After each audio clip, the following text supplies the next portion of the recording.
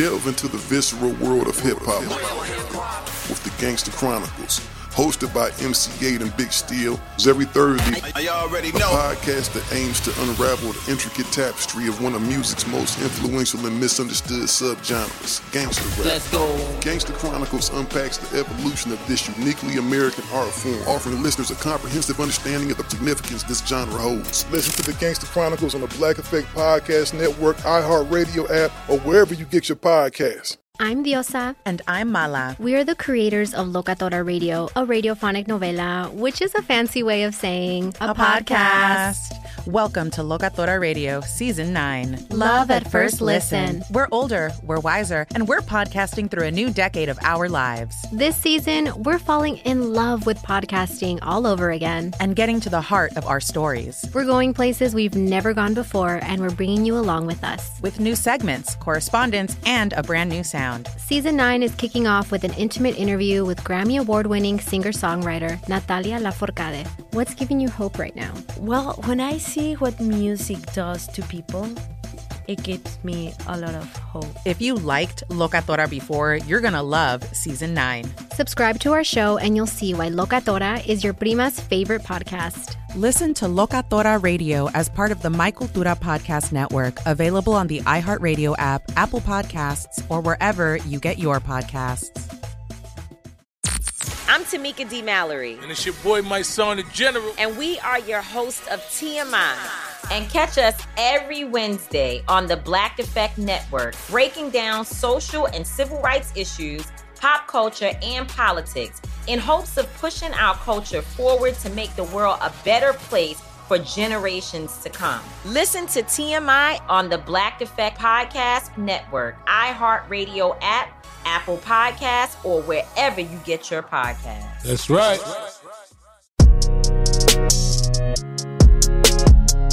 Anna Paquin grew up in New Zealand and went to an open audition for the movie The Piano when the film was set to begin production in New Zealand. Anna got the role and was the second youngest to win at age 11 an Academy Award for Best Supporting Actress for her role in the film. She can also be seen in the X-Men series as Rogue, the film The Irishman, and the HBO series True Blood. On this episode of the Carlos Watson Show podcast, Anna Paquin reflects on her extensive acting career and her TV series, Flack.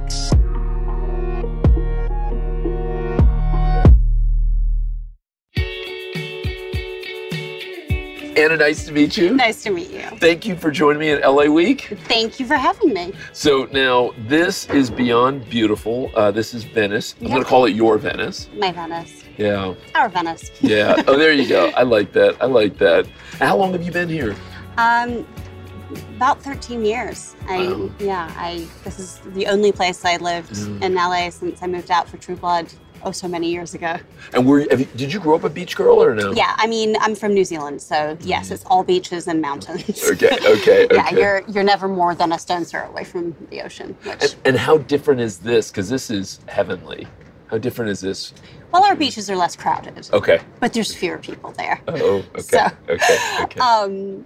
But, midweek when there's no sort of, it's pretty uncrowded right now. Yeah. But no, I love being by the ocean. I did see some crazy clips from True Blood. It was fun. Was it? Yeah. And where did you guys do that? Where were you guys? Well, it's supposed to be set in Louisiana. Right. We shot some of our exteriors in Louisiana the first couple of seasons. But they built lots of sets for us on a ranch up in Malibu, in the canyon. Nice. Oh. Actually, it was incredibly weirdly like a microclimate, so it was bizarrely cold. Okay. And then the back lot at Warner Brothers, and then a studio in West Hollywood. But yeah, it turns out when you chuck enough Spanish moss over things and hose down the outdoors but also just like the longer the show ran, the more sense it made to have complete control over all of our locations. And did you guys go 5 years or how long 7. did you guys go? 7. Interesting. Yeah. Did you think going in it was going to be that long? I mean, I'd never done episodic, so it was kind of like, this is cool, this is fun. It was one of those shows that was either going to be a massive hit or people were going to go, what were you guys on? Right. Like, that's nuts. Yeah. And, it hit the right notes, I guess, at the right time, and we got to do it for quite some time. Do you feel like you know why things become hits? No. Because you No? Okay. All right. Okay. No. No delusion. None of that. No. You feel, okay. My crystal ball is Okay. non-existent on that front. Did you have one where you thought it was going to hit and then it I didn't? don't tend to get my hopes up for that. I kind of assume that, you do the work, you're happy with that, and then you kind of need to just walk away because everything else that happens afterwards is completely out of your control. Oh, interesting. That is probably a better way to... And if you get too caught up in what the reaction is going to be, it's just a little bit grating on your, self-esteem for starters, but also it doesn't really foster creativity when you're thinking about the end result. Like I know people who do that, and I'm not sure. That's not personally how I like to work. Do you think you'll ever flip fully to the other side? Could you see a world in which you do a lot less acting and you mainly do directing and producing? I think I will always want to be an actor in some capacity, and sometimes because it certainly is a part of who I am and who I've always been. But I love producing. I haven't directed yet. Okay. Okay. And but very much. But I've been doing this for 30 years. That is crazy. Yeah. So what would have happened to you, do you think, if you hadn't stumbled upon? Because I've heard you say before. Well, I grew up in New Zealand, and my parents are teachers, and my parents too. And played the cello pretty seriously. Okay. I might have done something creative, but I don't know. Huh. It's just not. It wasn't on the. It's one of those things where it's like it's hard to envisage if the really crazy, weird, freaky, lucky thing hadn't happened. Yeah. It would have been just a whole other life. Wow. And how did you get ready for that first role? I didn't. You literally did. You just. Well, I mean, we had like rehearsals, and the character was from Scotland, so I worked with a dialect coach, but I didn't know you were supposed to be intimidated. Oh, interesting. And nobody was really dying to like break that to me, because when kids don't know that what the sort of end result is and are unself-conscious. From now as an adult on set. Yeah, right. That's when you get, like, I think the best stuff is when they're just being in the moment and free. Yeah. Have you ever been in a professional setting unself-conscious again? Yeah, occasionally. Okay. Yeah. Okay. Not all the time. Right. But you have moments where you do just kind of lose yourself in what you're doing, and nothing else kind of exists outside of it, and it's glorious. Yeah, I heard a comedian recently say that the best comedians are the free ones, are the ones who go that way. Whereas I think conversely, some of the athletes do better when they actually do feel the pressure. Yes. Yeah. No, there's definitely two kind of modes. There's, like doing live theater, obviously, there is that same kind of adrenaline of leading up to, and everyone has their own kind of weird little pre-show, how I get into my headspace things. And then you are kind of like, there's no second take. Yeah. Right. This is it. This is it. Yeah. So, you better bring it. And also people in a very real way have taken their time and their money to come and see you. Oh, right. Like, you owe them a good show. Right. I don't mean to sound cynical, but you do. Yeah. Like, it's so interesting. The late Kobe Bryant used to say that about why he would not take games off when other star athletes started. Are you a sports fan at all? Somewhat. Somebody... I'm sports fan adjacent. Oh, I haven't heard that phrase before. I kind of like that.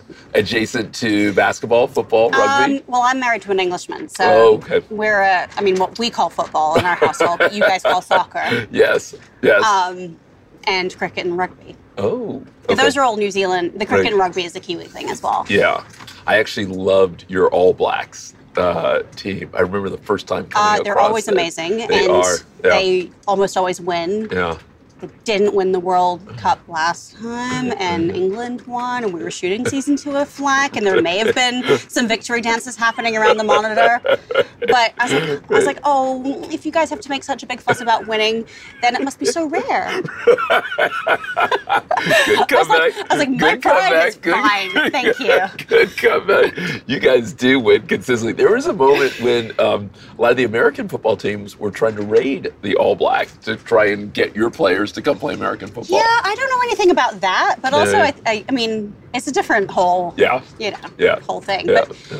But, you know, in different countries, the really big, giant, elite athletes get shoveled into different sports. Here it's basketball or American football, you know, but that's just, those are our sports. Yeah. So. And do you play sports, or you? I never did any of the bats, rackets, balls. Okay. That's French for no. Running, gymnastics, track and field, all the stuff where you move, but nothing else moves. Right. I didn't do any team sports, but also I didn't have a particularly conventional childhood. So, you can't really. Did you ever get a break after that first? Oh, yeah. No, but I'd be in school, and then I would go and, I mean, my mom was very particular about if I was going to miss school for something and be away from home for something, it had to be something of substance. Yeah. So she had very, you know, good taste and high standards on my behalf. And, you know, I think I'm kind of lucky because, you know, I didn't come from one of those families where my folks wanted it more than I did. She still to this day will be like, are you sure? Oh, go She's like, if you don't like it anymore, there's so many other things that you could do. Yeah. You know, so I came from that family, you know what I mean? Not the sort of sell my child to the highest bidder. Right. So, siblings or no? Yeah, I'm the youngest. Of how many? 3. And did either the older No. 2? So you were the first and the only doing that? First and only. And my family that I'm aware of in general. Did that change the family dynamic at all? I mean, yes and no, in the sense that New Zealand was an even tinier country than it is now. And there wasn't a big film industry there in the way there, you know, this is like pre-Lord of the Rings, Peter Jackson, sort of like the explosion of people going and shooting down in our part of the world. So what happened to me and therefore my family was very uncommon. As far as like there being suddenly all this attention on one tiny little girl. But it didn't really affect the dynamic. It was more just like it was just a big thing to have happened to a family that has nothing to do with show business. Yeah. So in retrospect, how do you survive that? Because you know in the States here, there used to be endless streams of stories of child actors who ended up struggling. Sure. What did you guys do? I think it's the thing of having, I mean, for starters, you don't really get to be kind of arrogant and full of yourself if you're from New Zealand. That's just not culturally what we don't encourage that. So, you know, it kind of keeps the ego in check. But also, it wasn't something that my family considered to be more special or better than anything else that any of us kids did in any of the other aspects of our lives. So there was no sort of artificial importance on it. And therefore, it was, if it continues to be something that I enjoyed and get pleasure from and am feeling creatively great about, then cool. But if not, there was absolutely no pressure to ever continue. So until I was sort of roughly 15-ish, when I was like, no, this is really what I want to do. And my older siblings were off in college already, so it wasn't as disruptive to then be like, okay, well, maybe we'll move to LA for a bit. And so your parents moved as well? Yeah, my mom did. Nice. We moved out to LA for a couple of years, and so I could finish high school. And the deal was I had to get into college and go for a year, and then, because I wanted to move to New York immediately. And so I did that. Okay. And actually, I loved college. It was the first time I'd been sort of not on set 24/7 and doing school at the same time, and found it all quite freeing and fun. And then I discovered theater, which I'd never done before, and did tons of off-Broadway theater instead of my second, third, and fourth year of college. I had a different education. Right. Different. And did college add anything to your acting or no? You know what it was is that it made it a really clear choice. Okay. As opposed to, this is this thing that happened that I'm kind of along for the ride and it's wonderful, but I don't know if I love it. Yeah. And then I think there's a difference between the thing that you happen to sort of, other people think you're good at, and it being the thing that you love. Okay. And I think the sort of really choosing it as an independent, I mean, I say adult, but I was 18, so let's be real. 18-year-olds are not grown-ups. Or 19 when I finished my first year. They feel like they are, but okay. They certainly do. Okay. But they're not. They're very, very... I've got stepkids who are that age, so I'm like, it's funny to think how grown up I felt. Yeah, right. But, it's... because then it was my choice. Because there was a lot that kind of went with it that wasn't always appealing, but I think once you are in a position to actively do it for your own reasons, then you're in the driving seat, And what part do you love? What part brings you joy? What part do you love? I love creating characters and telling stories. I love the actual acting bit, or if you're in theater, like the rehearsals when you're sitting around figuring out what all the details and the nuances and all of that. I mean, I love the creative aspect of it. That's where I'm happy. Right.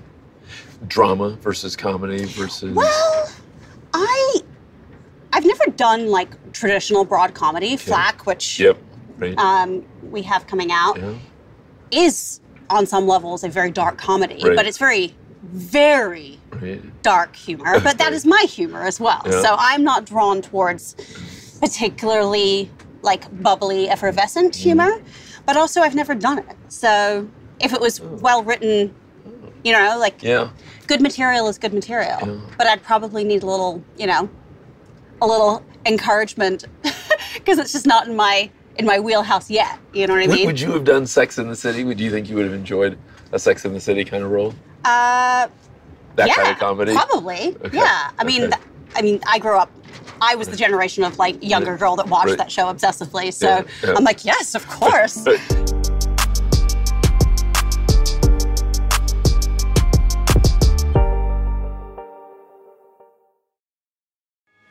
Delve into the visceral world of hip-hop with the Gangster Chronicles, a podcast that aims to unravel the intricate tapestry of one of music's most influential and misunderstood subgenres, gangster rap.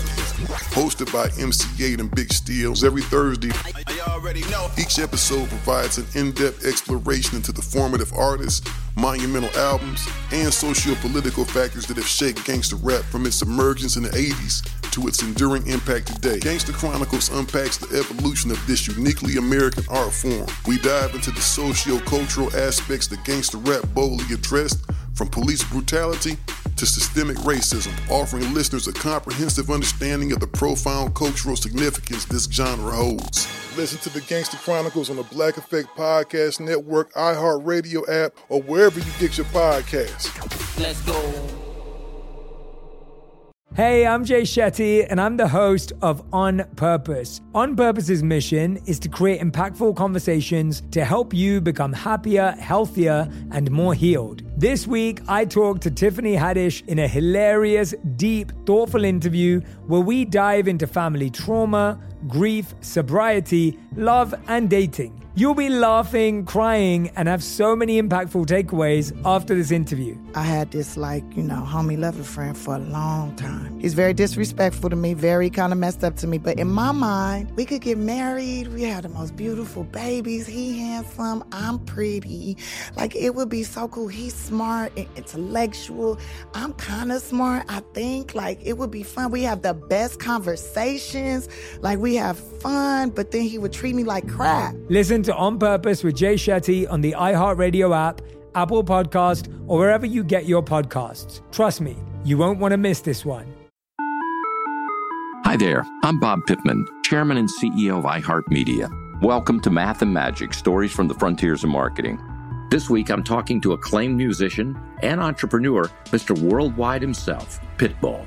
A lot of artists in general, people that are very creative, sometimes tend to overthink That's one of my number one rules. Don't ever overthink. You can think ahead, but don't overthink. And what I mean by that is when they start to write a record, they're like, oh, that's not the line. Oh, that's not this. Oh, it's not that. And everybody has a creative process. I'm not knocking it. For me, I just let it flow. In these exciting times, we're looking to the math, the strategy and analytics, and the magic, the creative spark, more than ever. Listen to Math and Magic on our very own iHeartRadio app, Apple Podcast, or wherever you get your podcasts.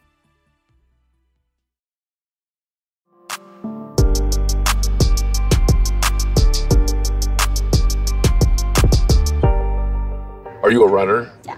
You're a runner. Oh, and you're the person when you go to a new city, you'll just run for fun? You'll just go discover the city? Okay. Or if I'm in the middle of nowhere, just be like, okay, so that's roughly however many miles to and from my... Yeah. Well, it's the sport you can take everywhere you go. Yeah. You see running shoes. Yeah. What about walking? Are you one of the... I'm a walker. I'm a foot traffic person. All right. Walking is my favorite mode of transportation. Okay. Hence moving from New York and moving to Venice, which is the only place in LA you can really walk. Oh, right. I also didn't know how to drive, so there was that. Wait, and just because you didn't know how to drive, or is there something about driving that you don't enjoy? I grew up in a city with lots of public transportation, Okay. and then briefly lived in LA, but was always working, and it just didn't get around to it. And then I moved to New York, so there was just never a need for it. And wait, where were you? Auckland or where? Wellington. I grew up in Wellington. Okay. Yeah. But then when I was doing True Blood and kind of found that I lived here again, I did eventually, get a driver's license because it's a little crazy not to know how to drive in this city. But it's not my preferred. Luckily, I married someone who loves to drive. Ah, okay. So there's no arguments there. Right. Made it easy. Yeah. And do you guys do long family drives or anything like that? Do you guys do trips? Sometimes, yeah. But, we also do long family airplane rides because all of our family is either in New Zealand or the UK. So we're good at long haul, any of them. Right. The car is easy because you can stop. All right, where would you live if you could start this thing over? Where else where would you love living? I don't know. I'm not entirely sure that I don't see myself ending up back in New York at some point.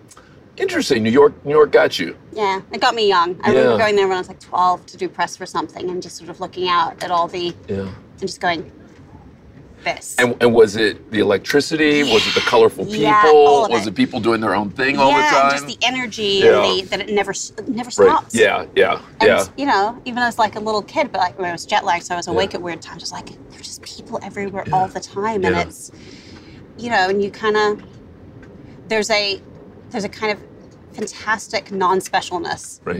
Right. To being just part of the crowd. Oh, interesting. So you like a little edge. Yes, but I also don't like being kind of, center of attention. I'm not. Okay. You're not that person. I'm not that person. Yeah. So I like just kind of getting to blend into the atmosphere and do my own thing. All right. Now, what about politics? Because I feel like you care deeply. Yes, I do. Yeah. How did that happen? Is that mom? Is that dad? Is it you? I think that's also upbringing, obviously, but also just. I think at a certain point, if you remain non-political, that's kind of chosen ignorance to a certain extent. It's Yep, fair. Yep. I mean... Yep. And especially in the era we've lived in. I think that there were certainly periods of time where it was easy not to be as active in those spaces because there wasn't anything specifically happening that felt really, really aggressively wrong. Yeah. But, that is important to me, and I will and always have sort of wanted to at least do my part. Yeah. I'm just one voice, but how do you feel about the change that happened last year? Do you feel like it's going to be sustained change? Do you think it's a blip? Where are you on? I mean, it's really hard to tell, to be honest. Yeah. I would love a crystal ball for that one. Yeah. But, I make no bones about being a massive liberal. Right. That's a good T-shirt. Massive liberal. But do you know what I mean? I'm right. I know people chuck around people's political affiliations as if it's a pejorative, but I'm no, I fundamentally, that is how my that is how I am politically and morally wired up.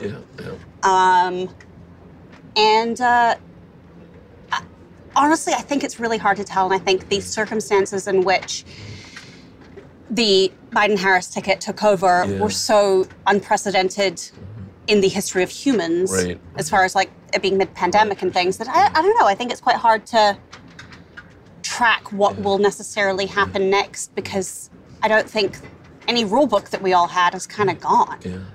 Were you fans? Were you a fan of theirs? Were they your people, Biden-Harris?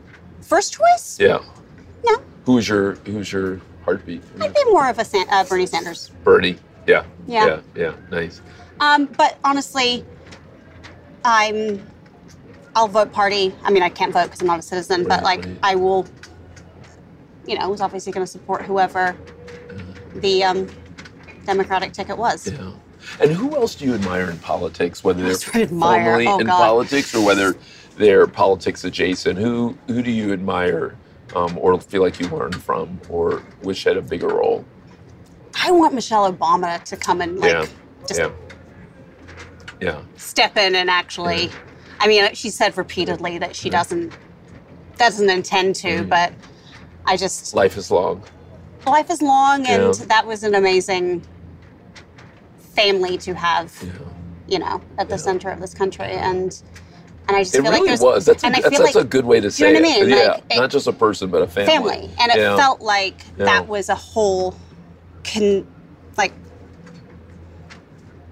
a very intact family unit that, it genuinely felt like they cared as much as everyone else when things happened, that were not great. Yeah.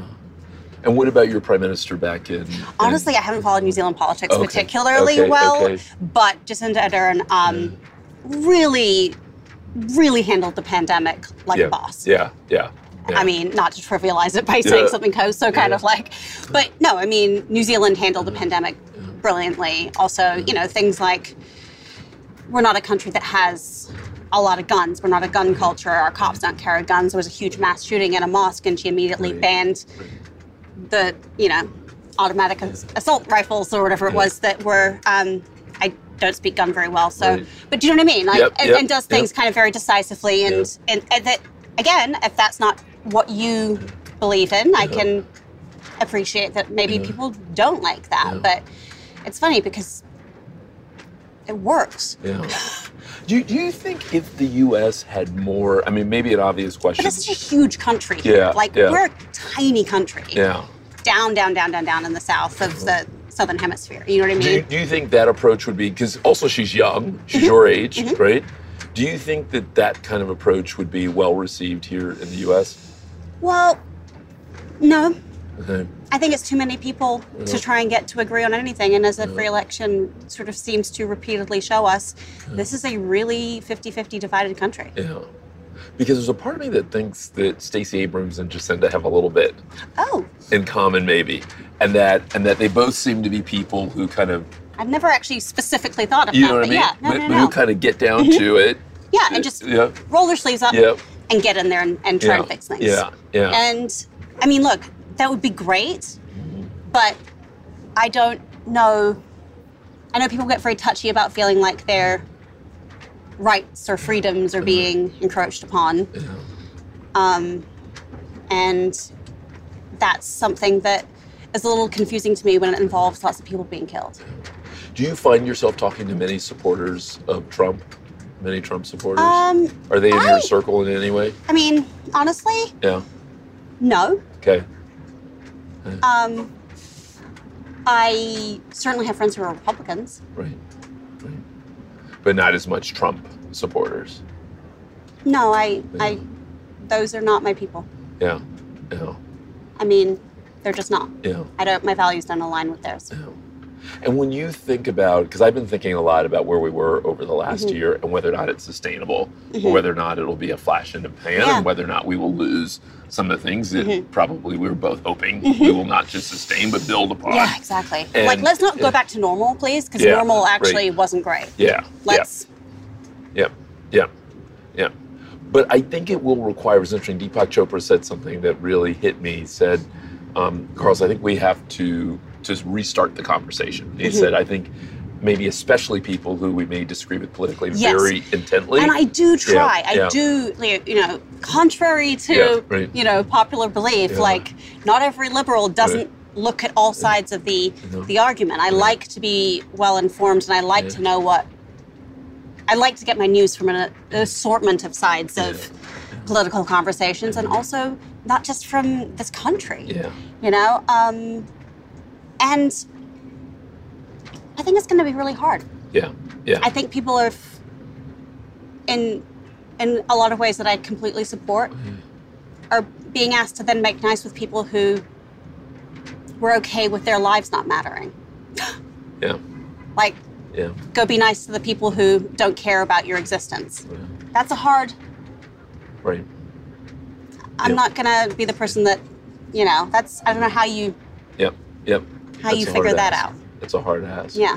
Tell me about personally, you said 30 years in the business. That's kind of crazy to think about. I turned 39 next month, and I did my first job when I was 9, so literally 30 years. Happy birthday early. Thank you. Happy birthday early. And happy third decade. Yeah. So do you enjoy it? Like, do you still literally still find joy? Because most of us, when we do something for 30 years... Look, I don't enjoy every single second of every single day of every single job, but on the whole, I love my job. But I'm also, live in reality where I know what an incredible privilege it is to get to do the thing that you love, to get to do it in the way that I get to do it, and, to have the sort of the freedom to do that, and to have been able to sustain myself and my family just off working in the creative performance arts. I mean, that's a huge privilege, and I also try to remind myself of that when I'm feeling grumpy and moody about, being cold, tired, or, all the things. And there's literally thousands of people that would kill for your job. So this is a pretty good deal. So go have your pity party by yourself and then get it together. And then come to the other side.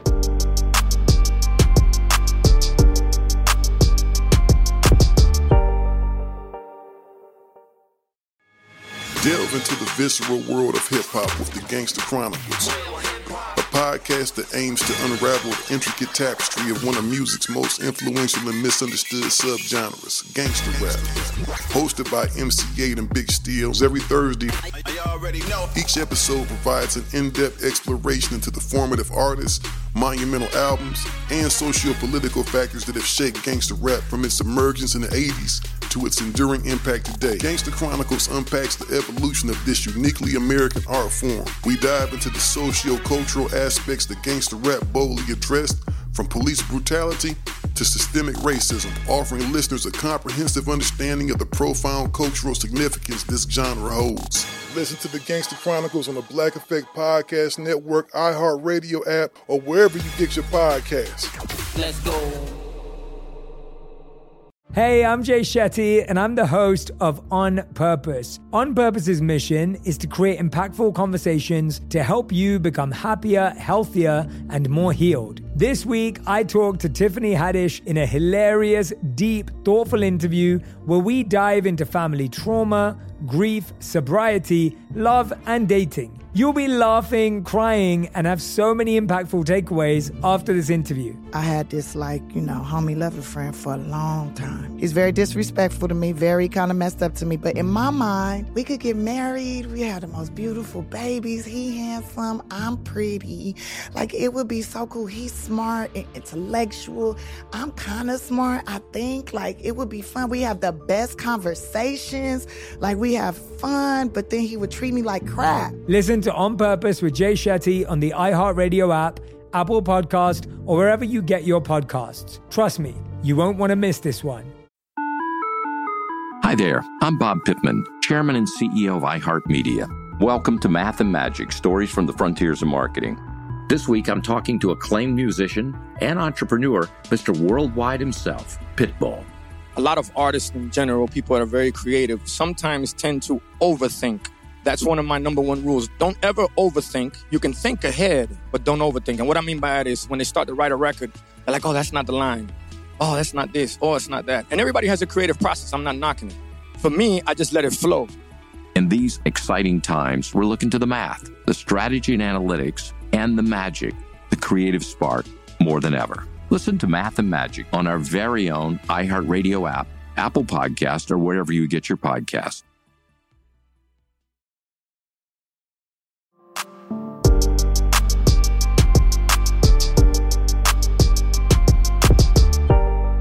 All right, I want to try a little rapid fire with you. Oh, God. I'm sometimes really terrible at these because you go. No, I'm just warning you. Sometimes I have bad, boring answers. Really? Yeah. That's okay. We'll take bad, boring answers. Those count sure. too. Your favorite book? Ooh. Okay. I'm going to do a massive shameless plug for... So I became friends over social media with an amazing activist and author, Frederick Joseph, who wrote this amazing book called The Black Friend that came out and hit the New York Times bestseller list within the first week during this last year. And kind of, when you sort of find yourself following people and you're like, oh, I love this that you have to say. I love this that you have to say. Just when you find people whose minds you're just like, I agree with every single thing you're saying right now. And it's actually written sort of targeted towards a sort of more youth to young adult audience as well. And it's absolutely brilliant. Wow. I like that with full enthusiasm. Yes, full enthusiasm. Yeah, it's already made all the bestseller lists, but go make it a few more times. The Black Friend. The Black Friend. Favorite movie?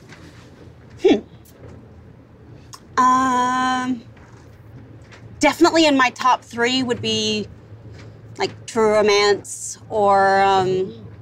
Well, Christian Slater. I mean, like old. Oh, yeah. Okay. Okay. I'm trying to think what else. I don't watch a ton of movies. Oh, you don't? Okay. I am quite a big nonfiction documentary consumer. And now, of course, I can't think of what my favorite documentary is right off the top of my head because now I just said it. But but I've probably, throughout the lockdown, worked my way through all of the streaming offerings in the documentary category.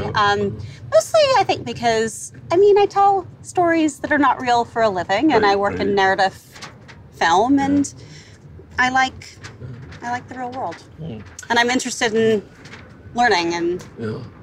I like documentaries, too. I definitely like documentaries. There's one called A Little White Lie. Have you come across that one? No. It's a really good one. True story, set in New York. Really interesting. I won't give it away. Okay. But a young woman put together this wonderful documentary. It's a little autobiographical, but it pulls back and it tells a wonderful story. I'm always dying to have a good documentary recommend because sometimes I end up watching, this is not great. But Nina Simone. Did you come across the Nina Simone one? I have not watched that yet. Treat yourself. Okay. Treat yourself. Take good care of yourself. That's a good one. Okay. Most beautiful place you've ever been to? New Zealand's pretty beautiful. Yeah. But I grew up there, so I kind of took that for granted. I love, and I don't travel much for pleasure, so my options are not massively extensive here.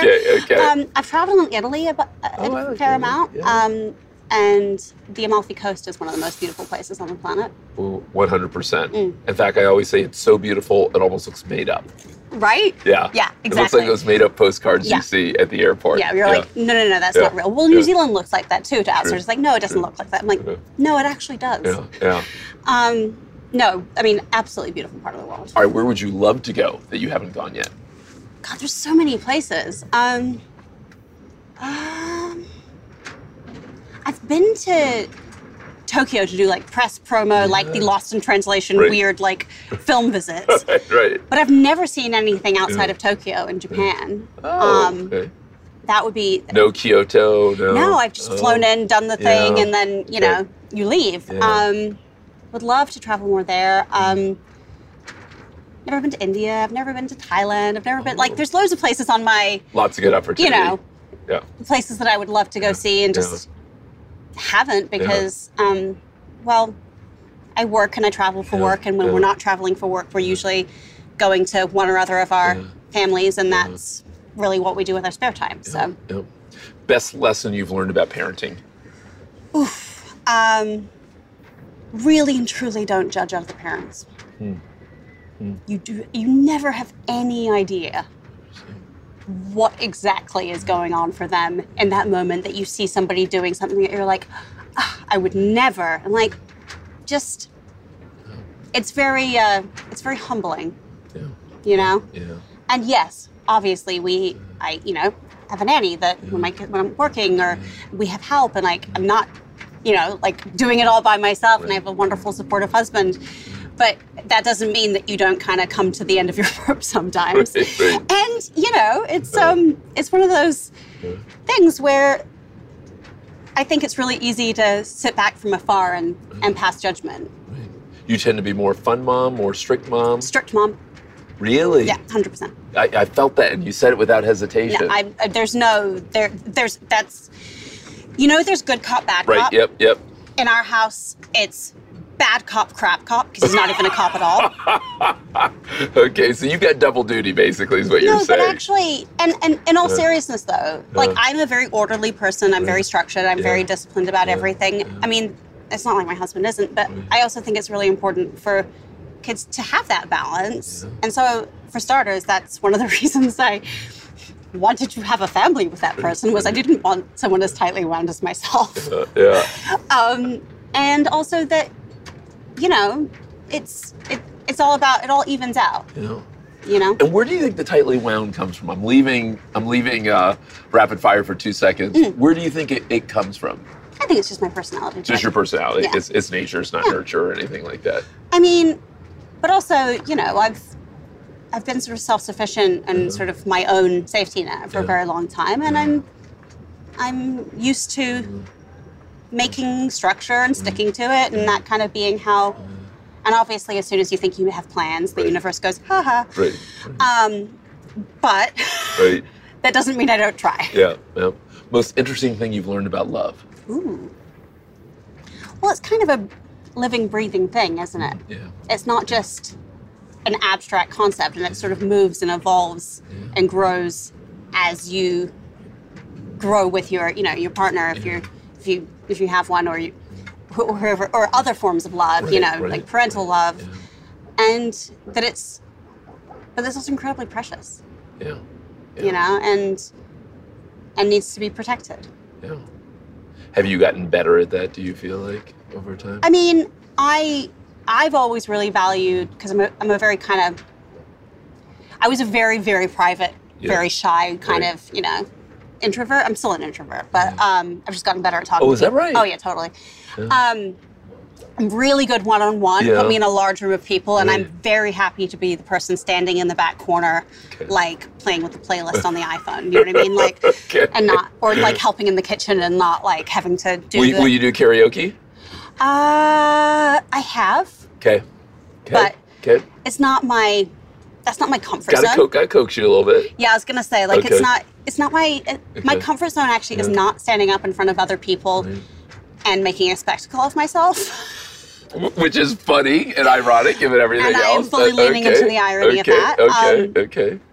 But yeah, no. No, I've always really valued the people in my life who are important and loyal and loving, and and that's important to me, and I think that always really has been. And also, I feel like in this line of work, there's a lot of fair weather friends and people that kind of come and go, and you do learn to who your people are and who really has your back. I sense you got some very good stuff from your mom. Yeah, my mom's awesome. I sense you got a really good deal. I got a good deal when it came to moms. Yeah. And I sense you got a good my deal. mom's amazing. Yeah, which set you up. Yeah, exactly. And I'm very lucky in that way. If you could have dinner with anyone, dead or alive, who would you love to have dinner with? Oh gosh.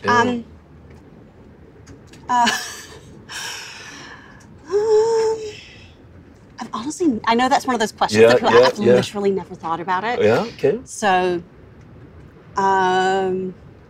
who immediately came to your mind? Did someone flash? Actually, literally what came to mind was, can we make it coffee? Because it's really awkward talking while you're eating. I love this. Okay, I love this. Okay, go with this. You're making this yours. That was actually what went through my mind. Was I'm not really a fan of dinner. Okay. Well, meeting people over meals because then everyone, and it's just, I don't know, the chewing mouthful thing. Yeah. Sorry, that's way off topic. No, I'm trying to think who would be really interesting. Oh, God, there's so many people. I don't know. I mean, it'd be interesting to meet some of, sort of the previous generations of my family that obviously were no longer around, Oh, I love that answer. I've never had anyone give that. I love that answer. That is, as you say that, that makes me, I never got to meet my grandfather, really, my father's father, and I would have enjoyed that kind of window into it. Getting to know more about, who we are as a family, you know? That's a great answer. That may be... No one specific, but but that would really intrigue me. Yeah. All right, so when you were doing Flack, and you've worked with Ina for a long time. Obligatory embarrass my publicist question. Embarrass your publicist, embarrass your wonderful publicist question. How much did you lean on her for this? Or not at all, because she's nothing like this character. Okay. And we don't do that style. Okay. Robin and Flack and that client base. Wait, am I able to look over at Ina and yes, see you are. if that's... Yes, there. No, she's... Ina, is there any of you in this character? None. Yeah, we went a little with the more sensationalized. Right. It makes for better viewing if you model it based off of people who do handle the more kind of crisis-driven, tabloidy kind of type clientele, which, frankly, I'm delightfully boring. So, and I'm you don't cause that kind of mischief. Well, look, it's not like I've never done anything dumb when I was young, but like, I've also lived in the public eye my whole life, so I've always been very aware of, things that what you do and say hangs around forever. Okay. You know what I mean? Yeah. So, Did you feel that weight as soon as you won the Academy Award, or you felt it even once you had this professional acting gig and you were now seen as an actor? It wasn't really, I didn't do any press when I was little. My mom, I was really, really shy, and it would have, I think there's somewhere probably footage of when they tried to do the EPK interview with me for the piano. It was literally unusable because they asked questions, the thing where you're supposed to put the question into the answer. I was just like, it was fun. I was like, yep. I had no clue, but also what I'm very grateful for as far as my mother was also, she had no desire to artificially grow me up really quickly to be good at these things that small children really don't need to be good at. Why does a 9-year-old need to know how to give sound bites? Look, there's plenty of kids that are really outgoing and kind of are like that anyway. I wasn't. And so there was no kind of push to force me to do that. And frankly, once I was a few more films in and it was going to become a thing I was going to have to do, that is why, Ina. Yeah, right. All of a sudden came and saved the day. But it was more to, also guide and protect because I was a kid and that wasn't my world. That wasn't a world we knew anything about. So, did you know other kids who started in the business around the time you did? Me at the time? Yeah. No. So you were... You're always the kid in the movie. Do you know what I mean? Like there's only one kid in a movie. So, you're mostly just hanging around with, sorry, but boring grown-ups. Like being the only child on set. And so what do? Do you sit and you just read? You do school and you're doing school in your off time. Okay. But, so it's only as you kind of get a bit older where it's like, I get to work with people my age and actually make friends and, and that's really fun. And one of the super cool things about Flack is that it's this amazing lineup of women and that we did all become really dear, close, amazing friends. And I'm not just saying that in that way that people do. Because so often also there's only one girl in the movie, or like there's the girl or the girlfriend or the wife. And women don't often get to share the screen together in that kind of true ensemble way. That's interesting. Not as much. Yeah. And that was a really beautiful thing to get to be a part of and get to be also because obviously I developed an MVP on it that, you know, crafting us collectively, that ensemble. Did you actively work to create that kind of energy? Yes. Interesting. What kind of stuff did you do? Honestly, I'm just around all the time. Okay. Do you know what I mean? Yep, right, it's like even the moments Robin's not on set, on camera, I'm there all the time, and I'm living and breathing all of those scenes for all of the other women, and like I just want to, even if it's like, even if it doesn't even matter, even if it's not a big deal, and like you could go home, it's like I just want to, you know. And we all kind of ended up doing that for each other. It's like if someone has a really big thing coming up, that there would be like the little girl crowd, you know, just sort of huddling by, just be like, we're just here to make sure you're okay afterwards, you know. And that is really good. That's, you know, really good energy. Taking care of each other. Yeah. But like really, you know. And then by season 2, because we've known each other for now quite a long time, like it's just those are really like real bonds and real relationships, and it doesn't always happen, and I feel really lucky. Have you learned anything from this character? Like I heard you say earlier that you get to inhabit these different characters. Yeah. Have you learned anything from this character that you would actually apply in your life? Oh, I mean... Or teach Ina? No. I was going to say, Robin is many things, but I'm not sure a role model is one of them. If anything, I think it's kind of an interesting study in dealing with your own demons before they actually kind of eat you alive. And I know a lot of people, you know, most people have things bad, you know, some bumps along everyone's their got own. some. Yeah. Yep. And I think it's really easy to try to kind of, you know, you put it in a box, you shove it on the shelf, and you're like, I'm just going to pretend that's not there because I'm really busy right now. Yeah, right. It's eventually, you know, whatever your way of processing things is, but like, things tend to have a way of rearing up. They're not going to stay in the box. Yeah, if they're real, like, kind of core issues and sort of, or sort of deep wounds, you know, and I mean, that would be, you know, Robin probably should have been in therapy a whole lot and way younger. Advice to a younger one. You know what I mean? Yeah. But her kind of living on the edge of sanity and safety is also what makes her amazing at her job. So, you know, it's hard. Yeah. So fast forward for me now, if that's the way you think. It may not be the way you think. But if I were to get together with you 30 years from now, and we get together here, what do you think would have happened? What do you think, if you had to guess, what do you think? Well, I have every intention of continuing to tell stories and create what sometimes turns out to be art and sometimes turns out to be a big old mess or somewhere in between. And that, you know, that I'm happy. Yeah. You know what I mean? And it's like, I think that, but for me, I feel like a big part of that is not having such a rigid idea of where I'm going and where I want to end up, because to me, I kind of feel, not that I don't have sort of fantasy plans, but that if there's not a concrete roadmap, then you're not disappointed with where you end up. Yeah. I don't have a kind of, I want to do this by a certain age or by, you know. But yeah, I hope I'm still telling interesting stories that people want to watch. Yeah.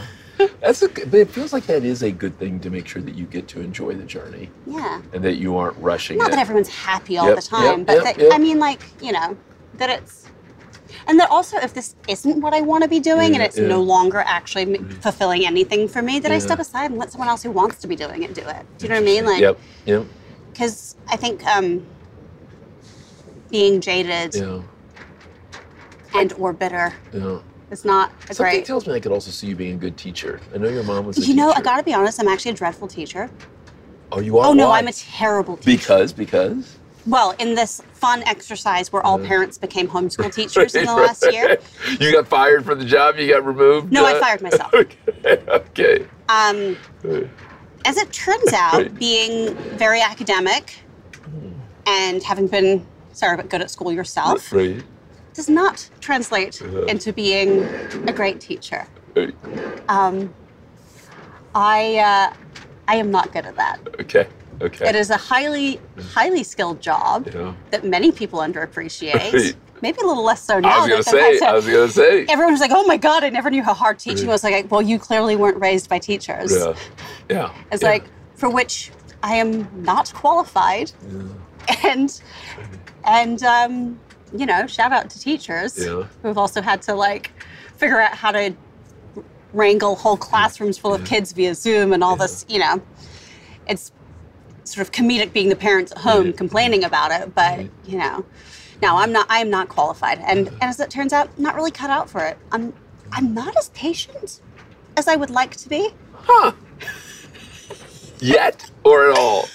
Kind of in general, as it turns out. Or you're not gonna put a yet on that? Okay. I mean, maybe I will mellow. Right. But you know, I also it's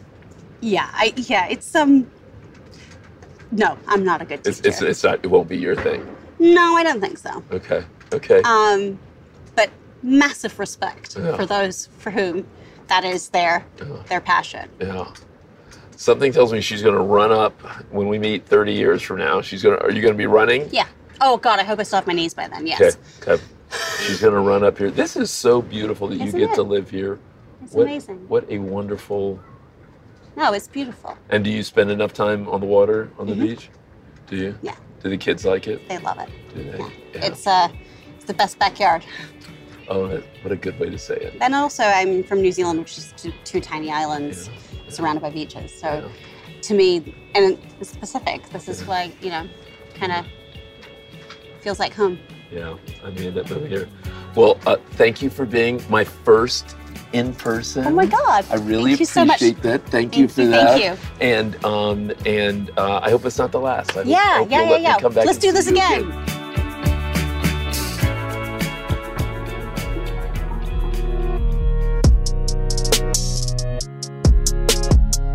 Thank you for listening to this episode of the Carlos Watson Show podcast. If you enjoyed this episode, please leave us a review wherever you listen to your podcasts.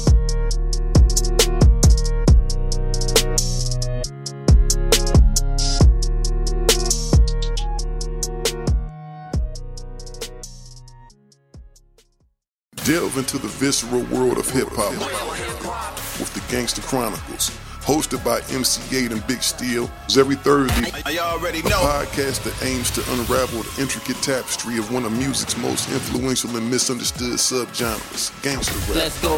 Gangsta Chronicles unpacks the evolution of this uniquely American art form, offering listeners a comprehensive understanding of the significance this genre holds. Listen to the Gangsta Chronicles on the Black Effect Podcast Network, iHeartRadio app, or wherever you get your podcasts. I'm Diosa. And I'm Mala. We are the creators of Locatora Radio, a radiophonic novela, which is a fancy way of saying a podcast. Welcome to Locatora Radio, Season 9. Love at first listen. We're older, we're wiser, and we're podcasting through a new decade of our lives. This season, we're falling in love with podcasting all over again. And getting to the heart of our stories. We're going places we've never gone before, and we're bringing you along with us. With new segments, correspondence, and a brand new sound. Season 9 is kicking off with an intimate interview with Grammy Award-winning singer-songwriter Natalia Lafourcade. What's giving you hope right now? Well, when I see what music does to people, it gives me a lot of hope. If you liked Locatora before, you're going to love Season 9. Subscribe to our show and you'll see why Locatora is your prima's favorite podcast. Listen to Locatora Radio as part of the My Cultura Podcast Network, available on the iHeartRadio app, Apple Podcasts, or wherever you get your podcasts. Danielle Moody here, host of the Woke AF Daily podcast. We've been with iHeart for a year, and what a year it has been. As we head deeper into 2024 and yet another life-changing election cycle, Woke AF Daily is here to keep you sane and woke. Make Woke AF Daily your podcast destination for 2024 election news and analysis. Listen to Woke AF Daily Season 5 on the iHeartRadio app, Apple Podcasts, or wherever you get your podcasts.